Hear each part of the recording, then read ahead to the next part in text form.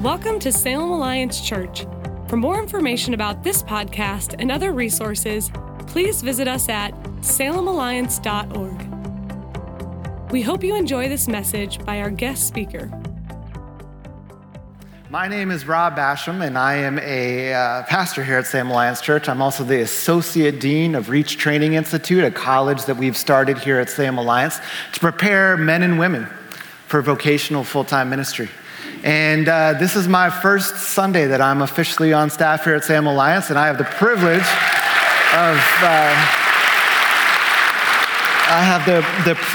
today to get to talk to you about the idea of authority. The authority that we as believers have in Christ. We're part in the middle of a series right now, and it's called The Invisible War. And over the past weeks, we've learned a lot. We've learned that we are in a world where spiritual warfare exists. It is real. We see it all around us. We've talked about the armor of God that is ours to put on as we enter into that war. We've also talked about how we sometimes knowingly and sometimes not knowingly create these footholds that allow the enemy to come in and wreak havoc in our lives and keep us from fullness in intimacy with Christ. Steve got us going a little bit last week on the concept of authority, and he shared an incredible example from Hong Kong. And in the middle of a busy intersection, a truck is rolling down the street, and a police officer steps in to that middle of the street, and he's able to put up his hand, and though that truck is much more powerful than a police officer, he is able to hold up his hand, and the truck stops. Why? Because the authority that the officer has, because he has a badge, and the government that is behind him, he has authority that then is manifested as power. That is what we are talking about today. Today we are talking about spiritual authority that we have. That when we walk in this spiritual authority, it results in an incredible power that allows the kingdom of God to move forward. We've sung how it's a marvelous mystery, and this concept of authority is one of those marvelous mysteries. I grew up in a house where I was told if you wake up in the middle of the night as a little kid and you're scared, just say the name of Jesus. Don't wake up mom and dad, just say the name of Jesus. And for years, I would practice that. I hope that works better for you than it did for me. It never really worked for me, yet I still tell my kids to do the same thing, right? And so I grew up with this understanding. There's power in the name of Jesus. We would sing it at church. There's power in the blood. And I was just, this is what I grew up with. But I never really understood it clearly. As I began to read scripture, as I began to just get deeper in my faith, I would see this authoritative rule that we're supposed to be able to walk in, that Christ gave to his disciples, but I didn't understand it much. And I never really talked much, and the youth group leaders didn't talk about it much, and we didn't hear it from the platform all that much as well. Well, I remember I went off to college, and I was a philosophy major. And if you are a high schooler and you're thinking about becoming a philosopher and you're going to be a philosophy major, I just want to talk to you after the service and gently steer you in a different direction. But I was a philosophy major, and my freshman year, there was a group of philosophy majors and some other people. We would go down to New York City to a place called Washington Square Park in Manhattan on the NYU campus. It's kind of a modern-day Athens. It's where these intellectual conversations would happen. I would pretend I could hang with these people. Comics, poets, philosophers, musicians would all gather, and they would just dialogue together. So my first time that I ever went down there with this group, I remember I'm there, I'm having conversations with people. I ran to get a drink, left the park, and on my way back in, I'm walking by this park bench. And there's a guy, he's just kind of out cold on the park bench. And as soon as I walk by, he wakes up right away. And with this demonic voice and this look in his eyes, he says, "Boy, you don't belong here, leave." It freaked me out. But what was even weirder is I looked at him and said, "In Jesus' name, I rebuke you," which was really weird. And he immediately fell back asleep. And it gave me one of those Spider-Man moments where, when Spider-Man all of a sudden he can shoot his webs. He's like, what just happened? Look at this. Oh my goodness. And it did all these things in me. All of a sudden I had all these different feelings. I'm shocked. I'm scared. I'm so full of faith.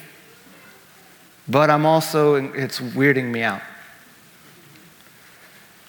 Well, that happened. I was there.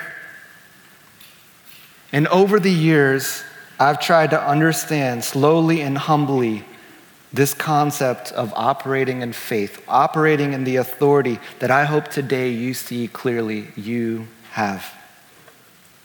Even today, when I feel that nudge of the Holy Spirit in me to pray for someone or to pronounce something or to engage with someone, even today, when God shows up and my faith results in his power being manifest and something amazing happens in a person's life, I'm still a little bit weirded out and I am still experiencing an incredible just fullness of faith. Even today.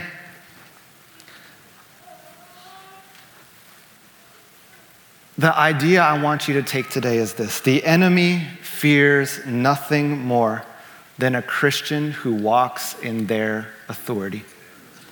The enemy fears nothing more than a Christian that walks in his or her authority. Do we believe what it says in Romans 8:11, the same Spirit that raised Jesus from the grave lives in us? Do we believe what it says in John 14:12? Jesus says, I tell you the truth, anyone who believes in me will do the same works that I have done. In fact, they'll do even greater works because I am going to be with the Father. We are in this series, The Invisible War, and today we are talking about spiritual authority. Let me attempt to define what I mean by spiritual authority. Here's a definition for you.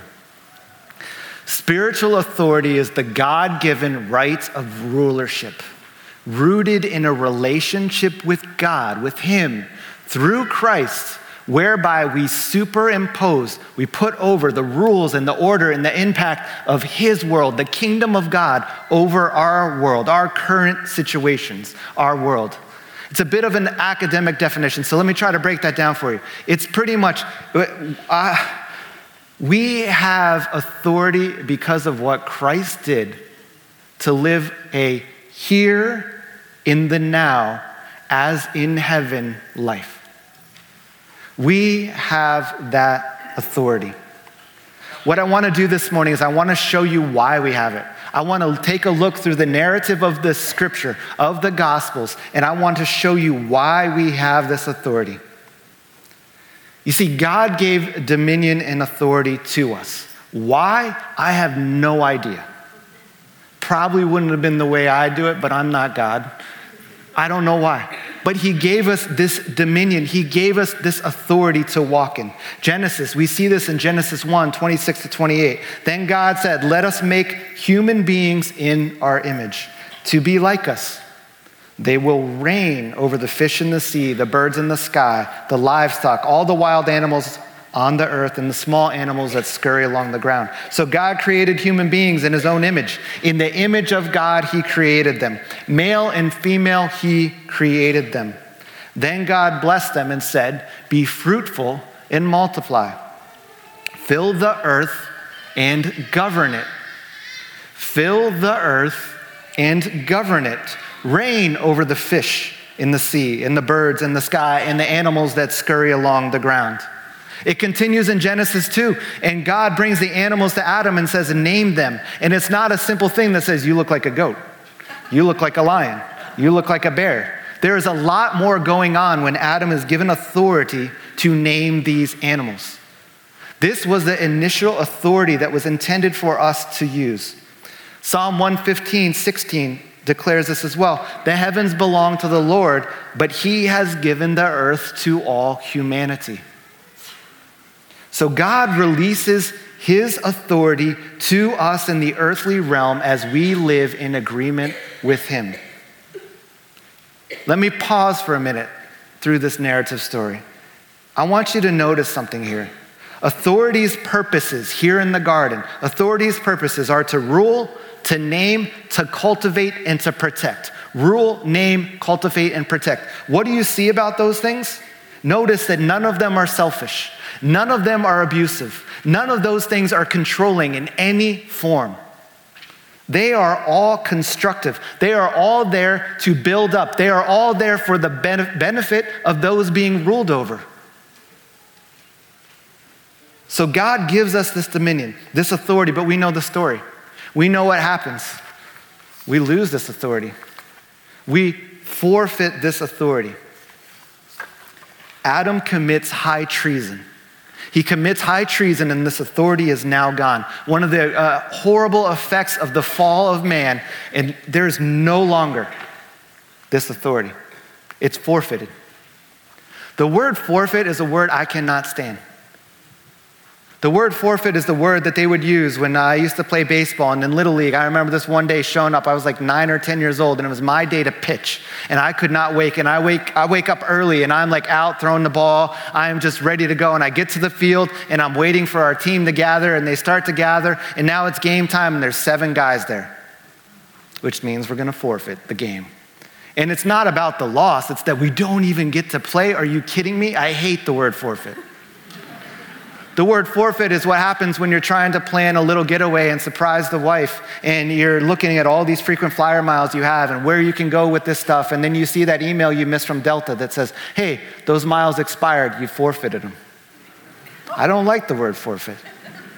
But this is exactly what happened with our authority. We forfeited it. We lost it. It is gone. It is no longer of worth. Another ruler was introduced into the story. And Satan came and he disrupted our cooperation with God. All of a sudden, our ruling and the authority we had been given, had been bestowed upon us, was now a struggle. It's now a struggle. We handed over the keys to the kingdom. We handed over the keys to the kingdom. Understand this. We, humanity, gave Satan his authority. God didn't. And we gave him our authority. He didn't get and still doesn't have God's authority. He stole ours. We forfeited it. We even see Satan dangle this authority before Christ when he's tempting him in the desert. This is what he says, I will give you the glory of these kingdoms and authority over them, because they are mine to give anyone they please.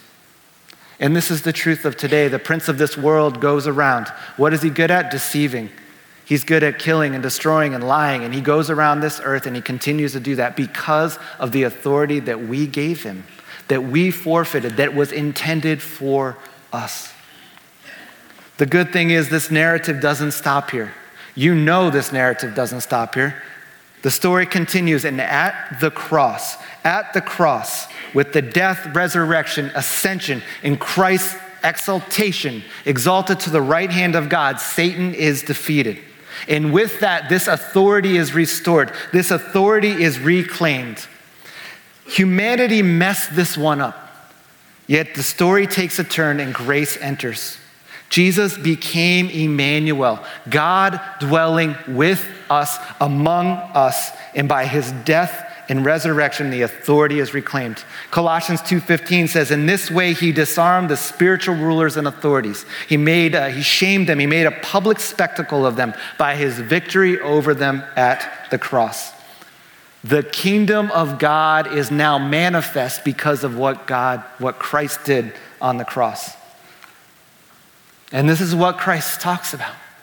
I must preach the good news of the kingdom of God because this is why I was sent. Luke 4:43.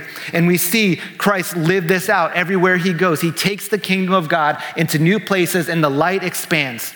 He goes and he heals the sick. He delivers those who are demonized. He declares that the kingdom of God is near everywhere he goes. Not only that, he gives that authority to his disciples. In Luke 11, we see his disciples go out and do the same thing. And they come back with that, whoa, it's like the Spider-Man moment again for his disciples. And they come back, we're in his authority. This stuff is happening. No longer is authority just going through Christ himself, but it's going through the people that pick up this authority and take it everywhere they go. Jesus came. He reinstituted the rule and reign of God on this earth. He restored us back to our original purposes. God's initial intent for us was graciously reestablished.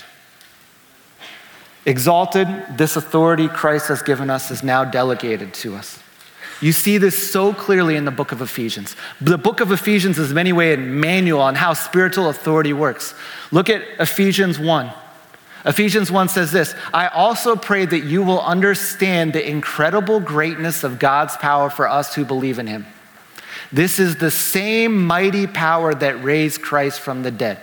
We sing that a lot, but do we believe that? This is the same mighty power that raised Christ from the dead and seated him in the place of honor at God's right hand in the heavenly realms. Now he is far above any ruler or authority or power or leader or anything else, not only in this world, but also in the world to come. God has put all things under the authority of Christ and made him head over all things for the benefit of us, the church. And the church is his body. It is made full and complete by Christ, who fills all things everywhere with himself. And then in Ephesians 2:6, look what it says. For he raised us from the dead along with Christ and seated us with him in the heavenly realms because we are united with Christ Jesus. Friends, I always would read this passage and say, that's the future hope we have in heaven. Why? Because that's not as weird. But the bottom line, it's not about the future hope we have in heaven. It is the now. It is the here. It is the present. This authority is our present possession. The truth is that we are seated in the throne room. We are seated in the throne room. That is why we are called a royal priesthood. For years, I would get to this point. I understood it theologically. I could see the narrative of Scripture and what it was saying. I would get there intellectually, but I wasn't stepping into it. Partly because it's way out of my comfort zone. Partly because I think it's kind of strange. It is weird. I'm sorry. I think it's kind of weird. But a mentor of mine would always tell me, your next great intimate moment with Christ is generally outside of your current comfort boundary. And I believe that that is true. I believe that is so true. And as my family began to be called into new levels of ministry, as I began to see that spiritual warfare is real, I said, I guess I got to pick this thing up. I don't really want to, yet I do, but I don't really want to, but I really do.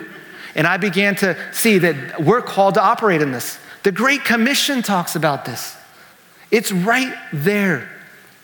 Many of you know my family spent 12 years in the Middle East. We spent 12 years in the Middle East, and I saw incredible spiritual warfare when I was pastoring in the city of Boston. I see spiritual warfare. I saw incredible spiritual warfare in the Middle East. Our first night when we landed in that country, we were attacked mightily by Satan. He went after my kids. Oh. Yet the story I want to tell you about spiritual warfare happened 2 years later. It happened when our team was looking to start a new work in the south of the country where we were working. And we went down to this new city. It's about 10 minutes from the border of Saudi Arabia. And we went down to this new city and we met with some of the government officials, said, we start these community centers to bless the city. Where would you like us to start one? They said, in this specific neighborhood, it's an underserved neighborhood, about 20,000 people. We said, great. We left the meeting, we drove right to the neighborhood, and right there on Center Street, the center of Center Street, there was this empty building that was for sale. Like, this is incredible. The cell phone number is just spray painted right on it of the landlord. So we call the landlord, we get the price way lower than we expected. And we get in the car, we pray, we say, this is it. We leave, we raise money in 4 months to pay cash for the building. We decide we're gonna buy this building. I go with our lawyer, I meet the owner of the building, got to walk in cash-based system with like over 100 grand in a briefcase. That was fun. Get to go in there, buy the building, hand him the money, he counts it, signs over the building to us, gives it to us and says, hey, just so you know, you just bought the haunted house of our city. So I asked the lawyer, I'm like in Arabic, did he just say in Arabic, the haunted house? It's like, yeah. Well, what are you talking about? They said, well, that's the building. It's known in that neighborhood. That's where all the jinn, the evil spirits, all live in that building. And the landlord proceeds to tell us that he used to pay poor people when he'd have an investor that wanted to buy the building. He would pay poor people to sleep in the building because if people could exist there, the evil spirits weren't there, but they wouldn't last a night. So then he said, well, I don't have any power to get rid of them, so I'll go to the Muslim leaders. I'll go to the sheikhs, the imams of the local mosque. And they would come, and they brought their leader in because they couldn't get rid of them. And basically, they just declared, it is better that we know where all the evil spirits are since we can't get rid of them. We're just going to leave this building so we know where they are and people can just stay away from it. I thought this was local folklore. It was not. I had a meeting with a high-ranking government official, and he's like, you're the American that bought the haunted house. Guilty as charged. But we knew the Lord had told us to buy this building, and we did not freak out. We simply fasted and prayed, and we sent out a thing. We got over 1,000 people that we connected with and said, would you fast and pray on this afternoon? We're going in the building. And we entered that building, And we declare that any spirit that does not belong there, any spirit that is not under the authority of Jesus Christ needs to go in Jesus' name. And we went through every room in that building. We prayed and we worshiped and we declared the purposes of God in that building. This first floor will be a coffee shop that will bring the peace of Christ to many people. This second floor will be a place of education where people will learn, where they will be empowered to be able to get better jobs and economically blessed. This top floor will be a place of exercise and movement for women where they can come and take all their coverings off and move in freedom and in peace. And we declare the purposes of that building. Nothing strange manifested itself, but we knew something broke that day. And 4 months later, when the renovations were completed, 60 people gathered in that coffee shop. 60 people gathered for our opening. From day one, we did not have a big enough building. But that was testimony that that place had been cleansed. And for years, people would come to me and say, how did you get rid of them?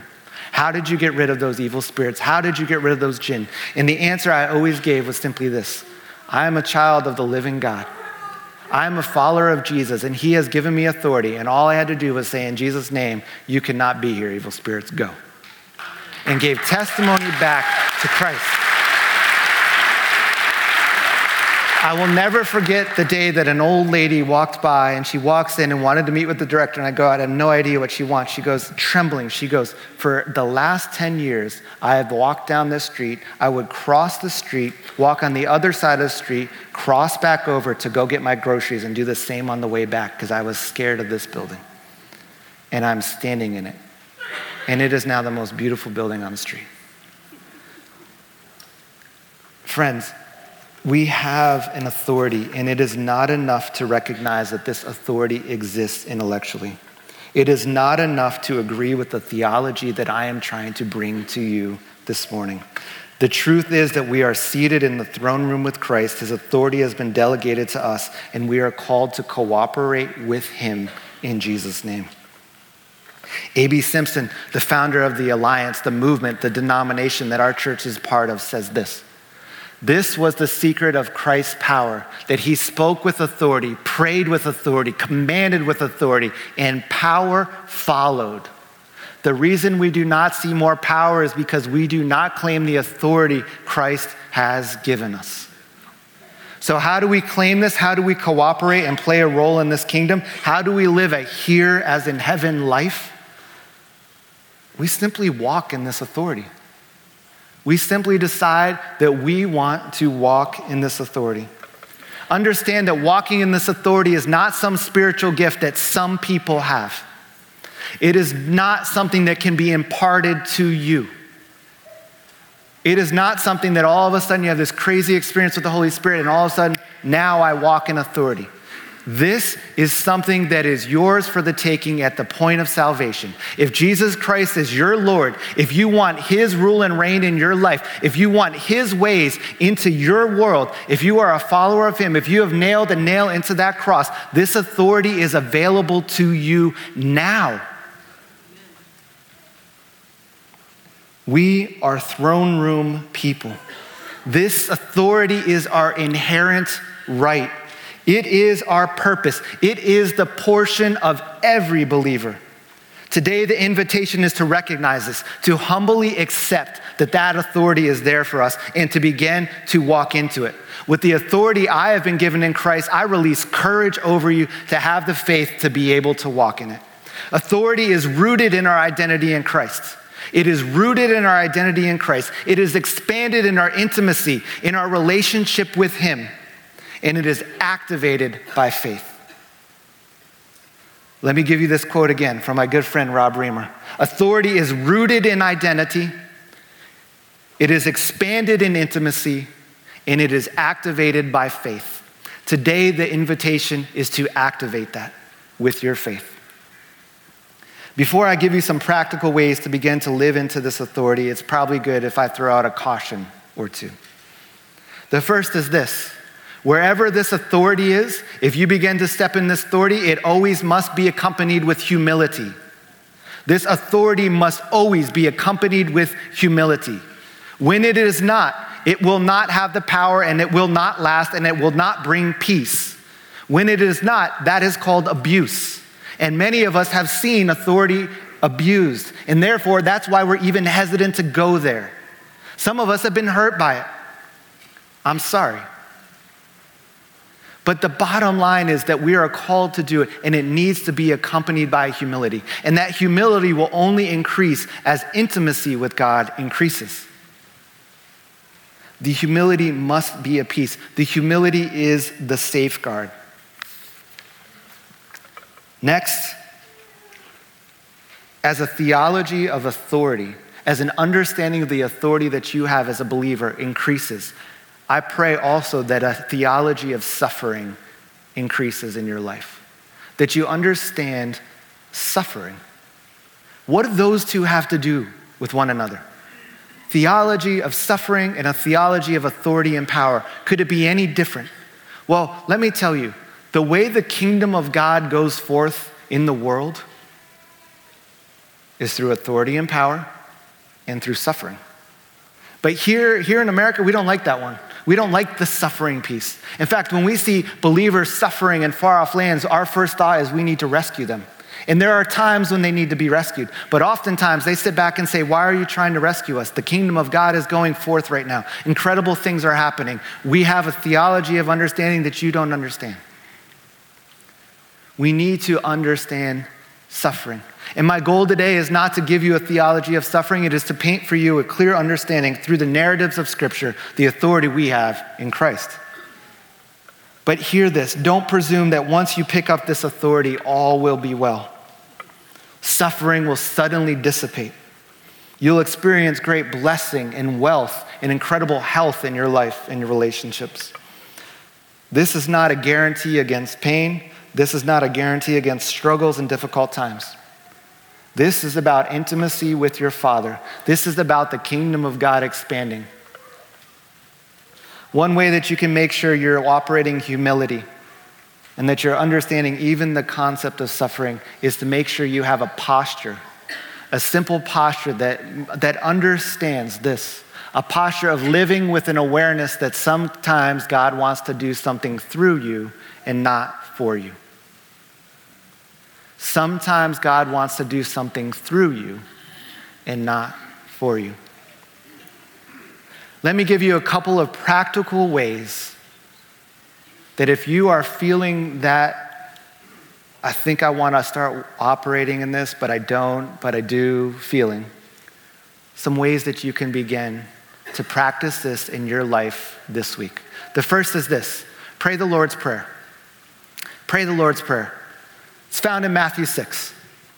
See, when we operate in authority, we are superimposing the rule of God over the destructive rule of this present world. We pray God's kingdom to come and we exercise authority, and by doing so, we invite God's ways into our current setting. Begin your day praying through the Lord's Prayer. The first part of that prayer is so powerful. Your kingdom come, your will be done on earth as it is in heaven. It is this. It is the rule of God superimposed on our present world.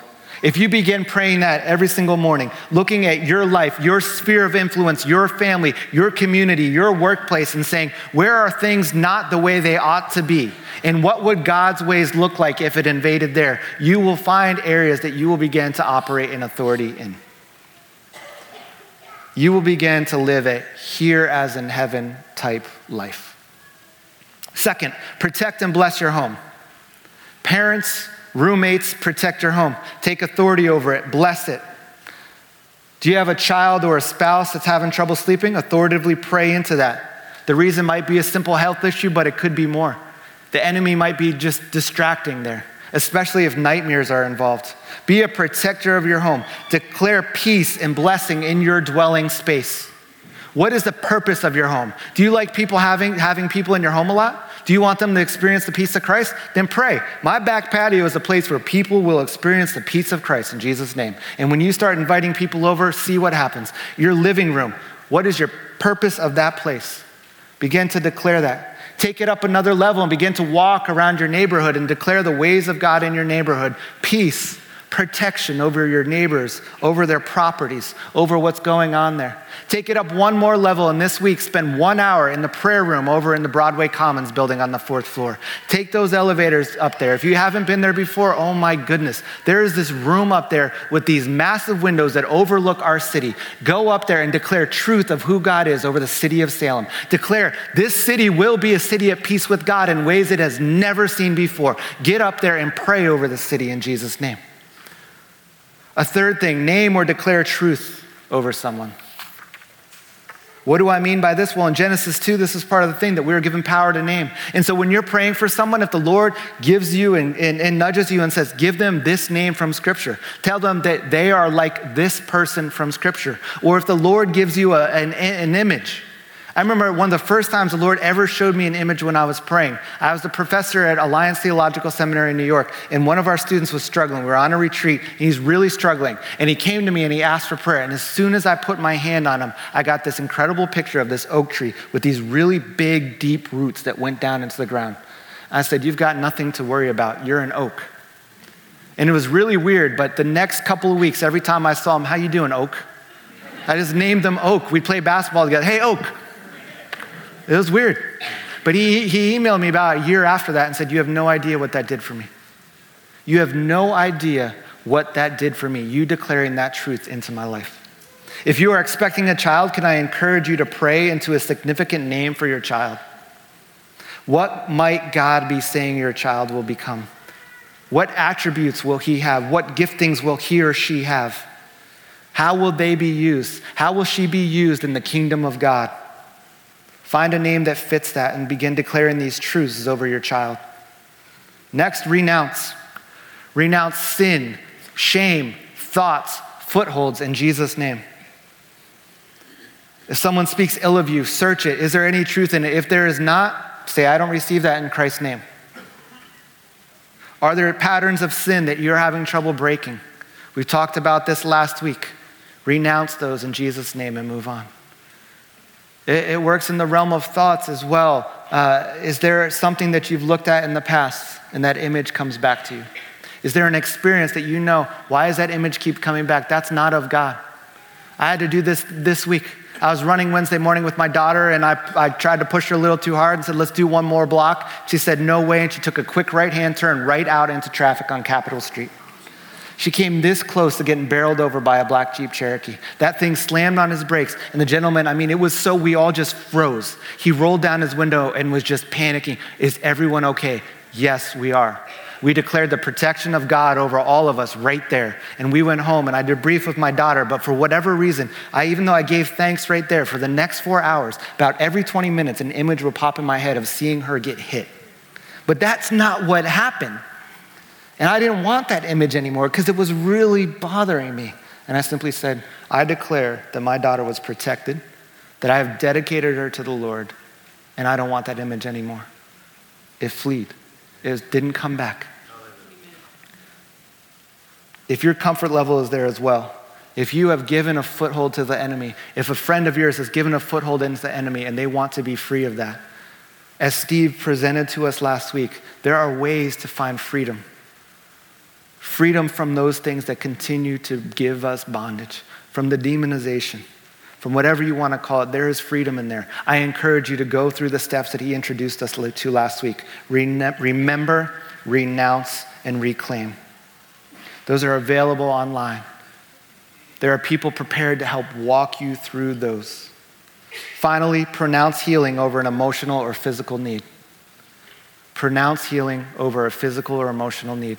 Notice it doesn't say pray healing. It says pronounce. Because if we believe truly that the same Spirit that lives in me is what raised Christ from the dead, and that we will do even greater things than he because he is seated at the right hand of the Father, then why are we praying? Let's begin to pronounce and announce his ways and his will into sickness, into emotional areas of unhealth. Friends, the enemy does not want you to operate in this. The enemy fears nothing more than believers, than Christians that operate in the authority that they have been given. If you decide and you have courage and you begin to operate and you start to do some of these things, chances are this week that the enemy is going to come at you because he fears this. He wants to stop it right away. So he's going to say, who do you think you are? You're not worthy. Another opportunity to use your authority. Another opportunity to say, hold up a banner over you that says, I am free and clear. I live in the light. I have been purchased by the blood of Jesus. This victory has already been won. Authority is rooted in identity. It is expanded in intimacy and is activated by faith. Let me conclude. Realize what you have. Realize what you have. What is keeping you from operating in what Christ has already accomplished? The authority was forfeited, but it was won back on the cross. It is a present possession. It is not a future hope. It is a present possession of yours. As you begin to operate in this authority, I pray that you will find more purpose, deeper intimacy, that you will see things differently, that you will understand how the kingdom of God operates in you as part of a community that is at war, a war that has already been won. Our authority was forfeited in Christ. This authority was restored and reclaimed. Go and walk in it. Let's pray.